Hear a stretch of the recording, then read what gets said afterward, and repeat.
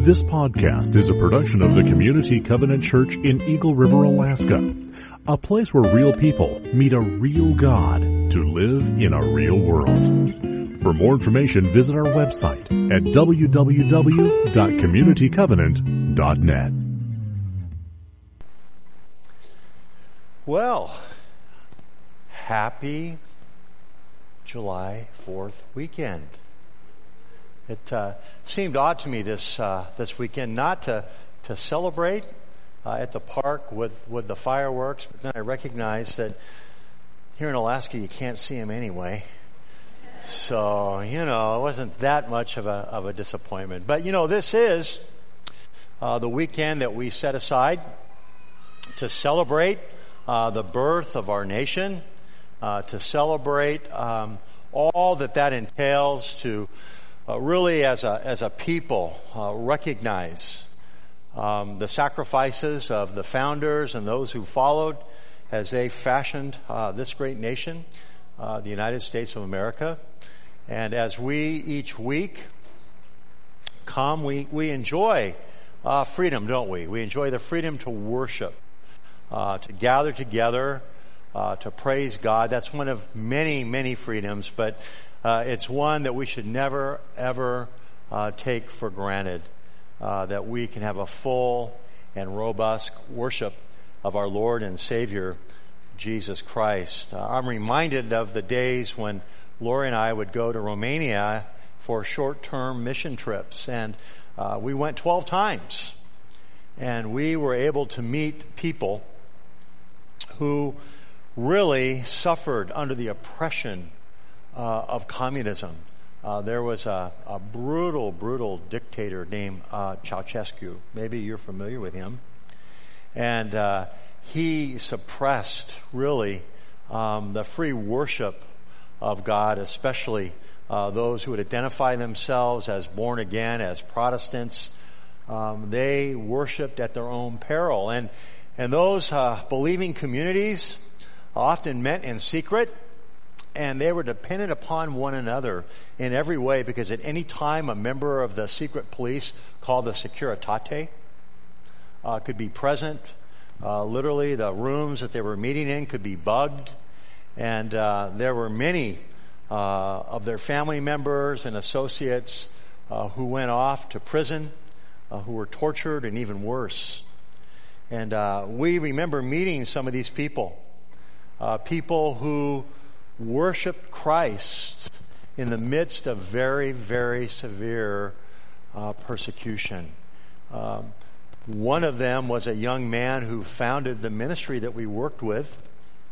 Prior to the fall of communism, both he and his father were smuggling Bibles into Romania. And they were just about to be caught, but then the fall came at Christmas time of 1989, and they were spared. But it's interesting, he had such a commitment. He was a brilliant young man, self-taught, and he was handpicked by the government to really go far. And he was offered the opportunity to go to college, to receive the best education that was available in Romania to a young person. But there was one stipulation. They came to him and they said, "Your future is bright, it's wonderful, but in order to have that future, we want you to lead the young person's party, the Communist Party for young people at the university. And in order to do that, you must renounce your faith in Jesus Christ." Imagine. His response was, "No, I'm not going to do that." And they said, "You know what this means, don't you? It means that you'll never do more than manual labor. You'll barely be able to put bread on the table for your family, and that you are going to spend the rest of your life persecuted or worse for rejecting this opportunity, this offer." And his answer was still no. Okay? And so think about that. We as Americans in our nation, as we celebrate and enjoy the freedom to gather, the freedom to worship, what it would be like to live in a nation where there was such oppression that in order to worship Christ and proclaim Jesus Christ as Savior and Lord, that you would do so at your own peril. You would do so at risk of losing your future and the opportunities that were offered to you. Lori and I, we felt honored to associate with people like that as we worked there doing mission work. And it was really an amazing thing. There is a cemetery in Bucharest. It's called the Martyrs Cemetery.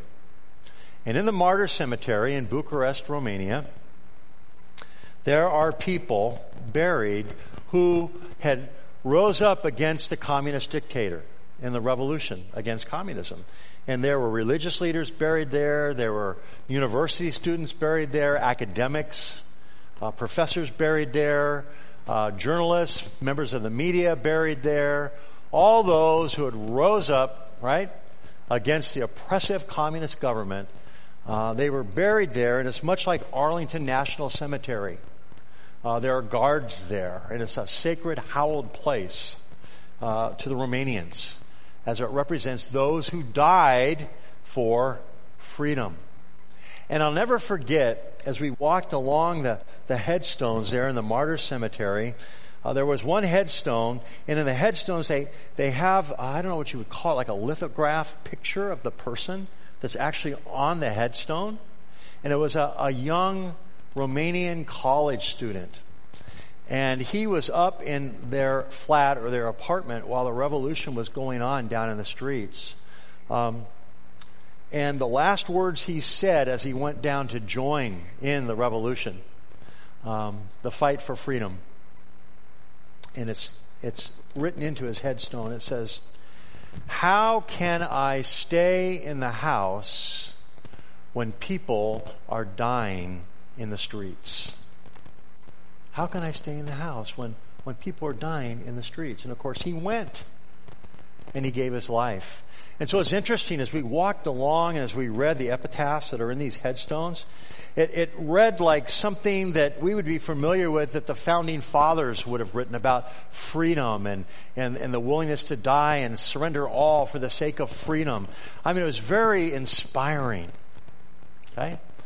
And so we as Americans, we can, by virtue of our birthright, can take for granted the freedoms that we have, especially the freedom to worship, the freedom of our faith, of religion. Now this morning, in the scripture, there's a passage that I want to read to you. It comes from John chapter 8, and Jesus is addressing Jewish people and Jewish leaders in Jerusalem. And this follows and is a part of the Feast of the Tabernacles, in which Jesus has already told them that He's the light of the world, right? The light of life. And all that taking place as He stood under the lamps that would have been lit at the feast, that was said that could be seen. All of Jerusalem was lit up. It had been lighted up, and it could be seen from miles away. And imagine Jesus in the midst of this dialogue, standing beneath those lamps that were lit and radiating, saying that I am the light of the world, right? And the dialogue continued, and there were those who were challenging Him, and there were some who believed in Him. But in John chapter 8, beginning in verse 31, there is a dispute over whose children the followers of Judaism really are. And they're arguing, or about to argue. And in verse 31, Jesus says to the Jews who had believed in Him, Jesus said, "If you hold to my teaching, you are really my disciples. Then you will know the truth, and the truth will set you free." Okay? Now, if you were a Jew in Jerusalem and you were hearing Jesus say this, you would say, wait a minute. We are free. by virtue of being sons of Abraham, we have a special status with God in relationship to Him, and that in that we are free as children of Abraham. What are you talking about? And so they were receiving that and taking that as an affront to, if you will, national Judaism. Their birthright, what they understood to be their heritage, the father of their faith, Abraham. Right? That's what's going on here. And it would be much the same way as somebody who lives in the United States of America that was brought up maybe in a Christian home. Maybe they didn't profess faith in Christ themselves, but believed by virtue of being an American and believing that America was founded on Judeo-Christian principles, that they had a special status with God. Okay? It's going to be like the same kind of nationalism. And here, they're going to respond to Jesus. And they answered him and they said, "We are Abraham's descendants, and we have never been slaves of anyone. How can you say that we shall be set free?" In other words, we have no need to be set free. We're already free.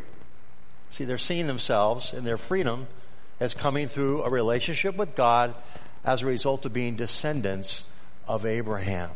That's what's going on here.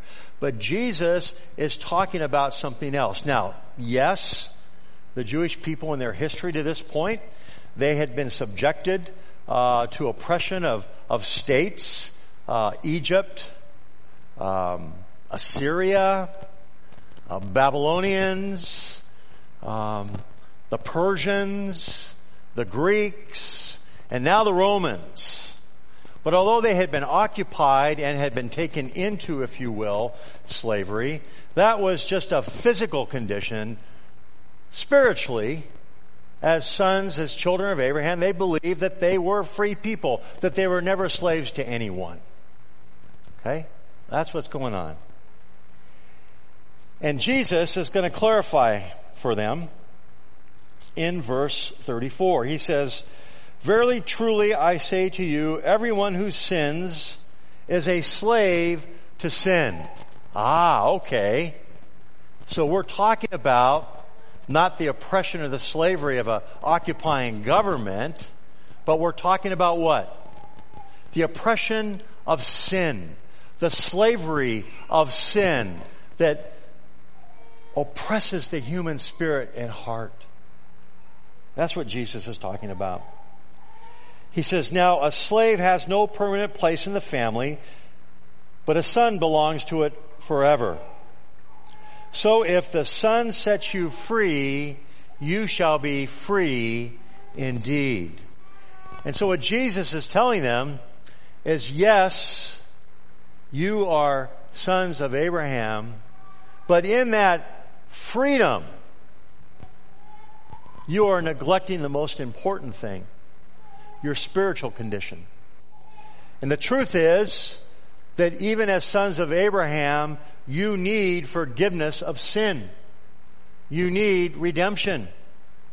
You can't rest on the fact that you are a Jew, that as Jews you claim that your father Abraham, that lineage, that birthright, and by virtue of that you're standing in God, that you are free. No, in fact, you're not. You are still slaves to sin. You're slaves to sin. And if you listen to me, if you hear my teaching, right?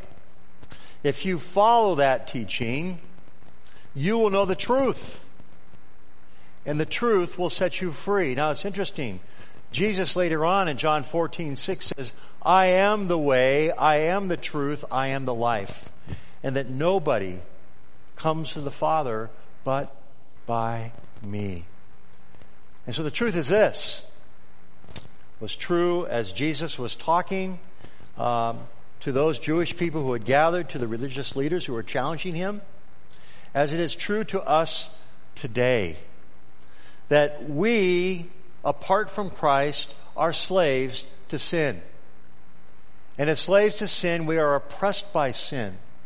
The Bible tells us that the penalty of sin is death, but the free gift of God is eternal life through His Son, Jesus Christ.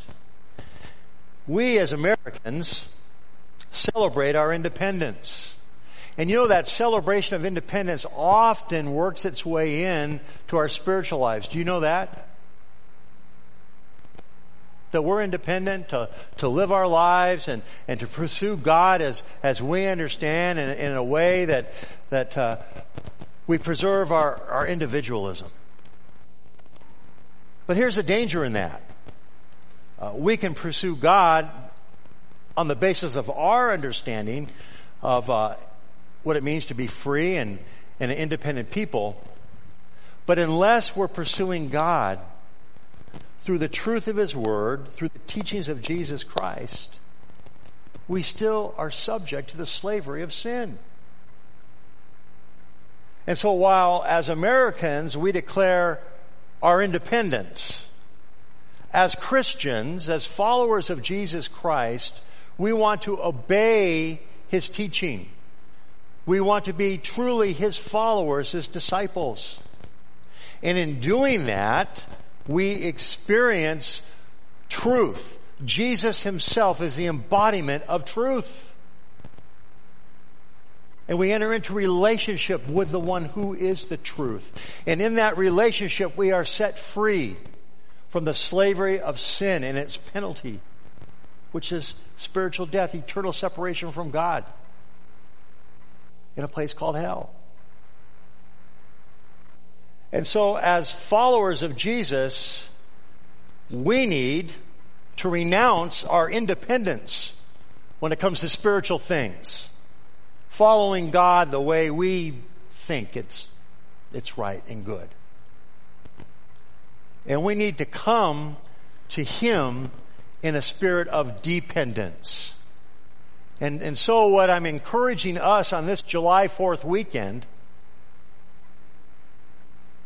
is to declare our declaration of dependence in the teaching and the words of Jesus Christ. That we would renounce our desire, our rebellious nature to live life apart from Him and to construct a pseudo-faith that suits our independent likings and desires. That we as followers of Jesus would declare our dependence upon Him. On Christ, the solid rock, we stand. All other ground is sinking sand.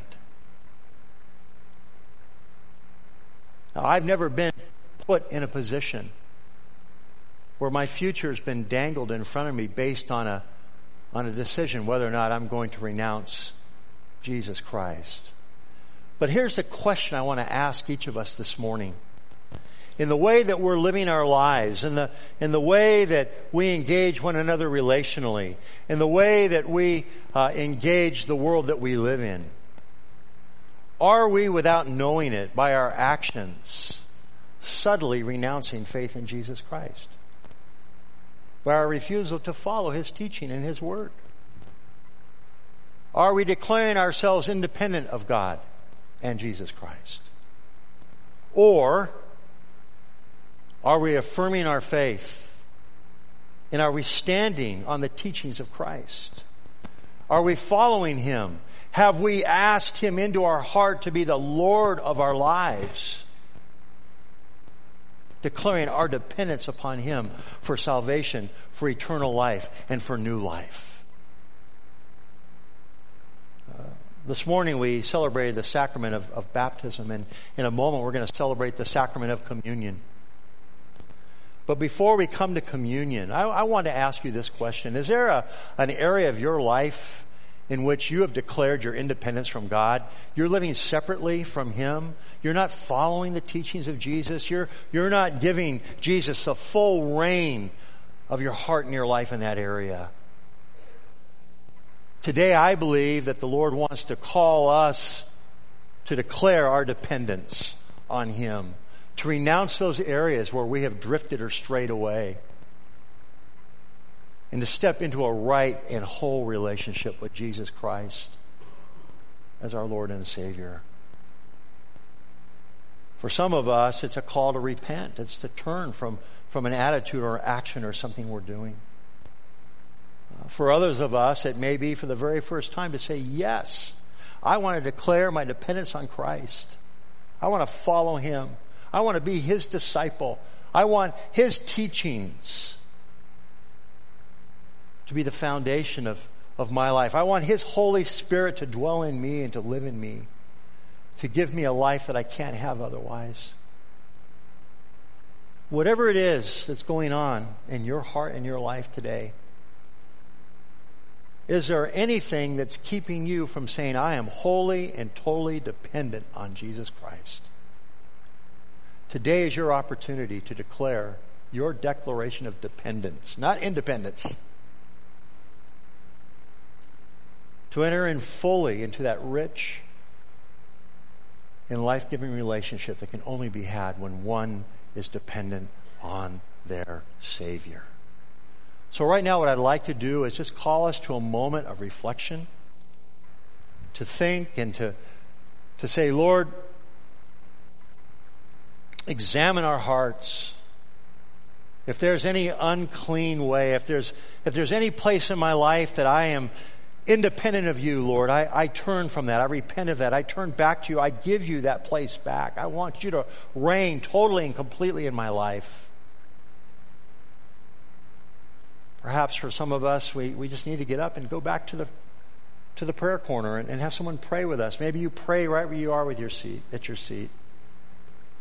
But this morning, I believe that the Lord is calling us back to declare our dependence on Christ alone as our source of life. Just take this moment. Create in me a clean heart, O God, and renew a steadfast spirit within me. Lord, examine our hearts. Open our ears and our hearts to hear what you want to say to us. And then, Lord, give us the courage to respond boldly by declaring our dependence. Let's do that in the next few moments.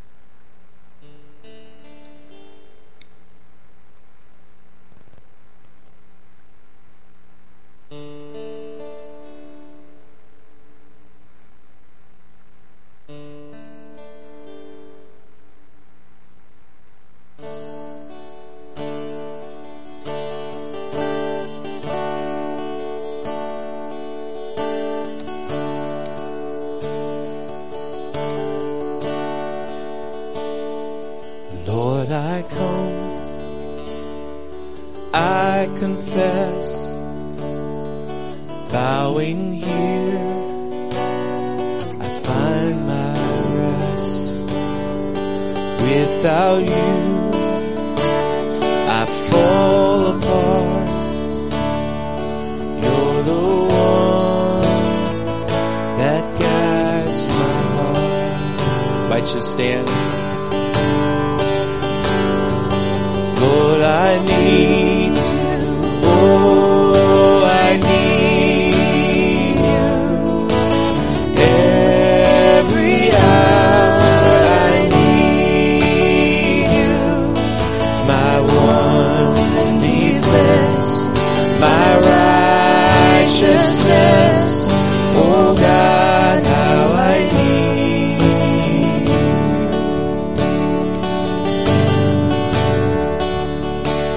Where sun runs deep, your grace is more.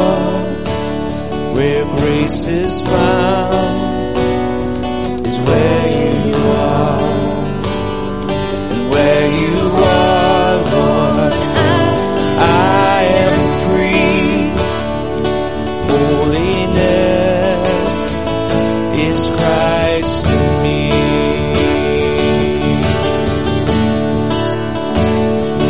Lord, I need you. Oh, I need you. Every hour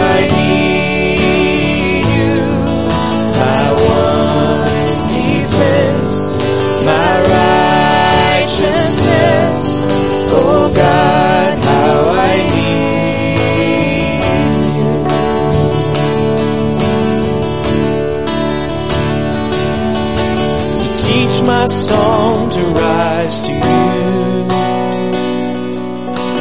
When temptation comes my way, when I cannot stand, I'll follow you. Jesus, you're my hope and stay. Lord, I need you. Lord, I need you. Oh, I need you. Every hour I need you. My one defense, my righteousness. Oh God, how I need you.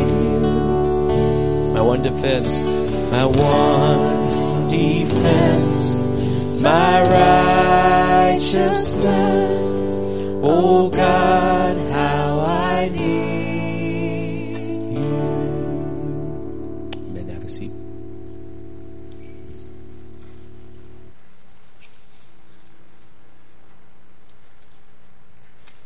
It was on the night before he went to the cross to die for you and me, that we might have forgiveness of sins and eternal life and in new life in him, resurrection life, that he took bread and he broke it.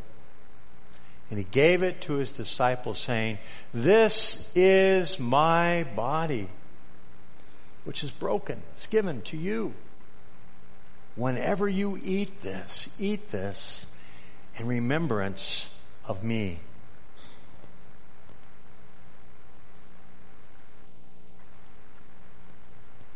Likewise, after supper, he took the cup and he poured it out and said, "This is a cup of the new covenant in my blood, which is poured out for you.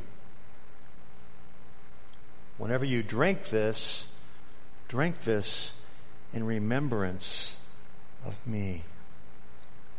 So that whenever we eat the bread and we drink the cup, we declare Christ's death until he comes again. And he is coming again. And we are one day closer today to his return than we were yesterday.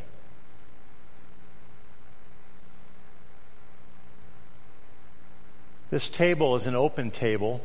What I mean by that is anyone who is a follower of Jesus Christ is welcome to share the Lord's Supper with us this morning. I would ask that as you come forward that you would take the cracker, and as you're ready, go ahead and you can eat that, but hold on to the cup and we'll take that together. Let's pray. Father, we thank you for the reminder this morning of how dependent we are upon you. And Father, as we come to communion, we declare, Lord, our declaration of dependence on the body and blood of Jesus Christ, on his sacrifice for us, that we might have forgiveness of sin, eternal life, and new resurrection life to follow him with all of our hearts. Lord, as we come to the table today, may we declare our dependence on him. May our hearts sing out the refrain of the song that we just shared together. Lord, I need you. Oh, how I need you. And Lord, in that declaration of dependence, may we meet you in new and fresh ways. We pray this, and we ask it in the name of our Lord and Savior, Jesus Christ. And all God's people said, amen. Please come as you're ready.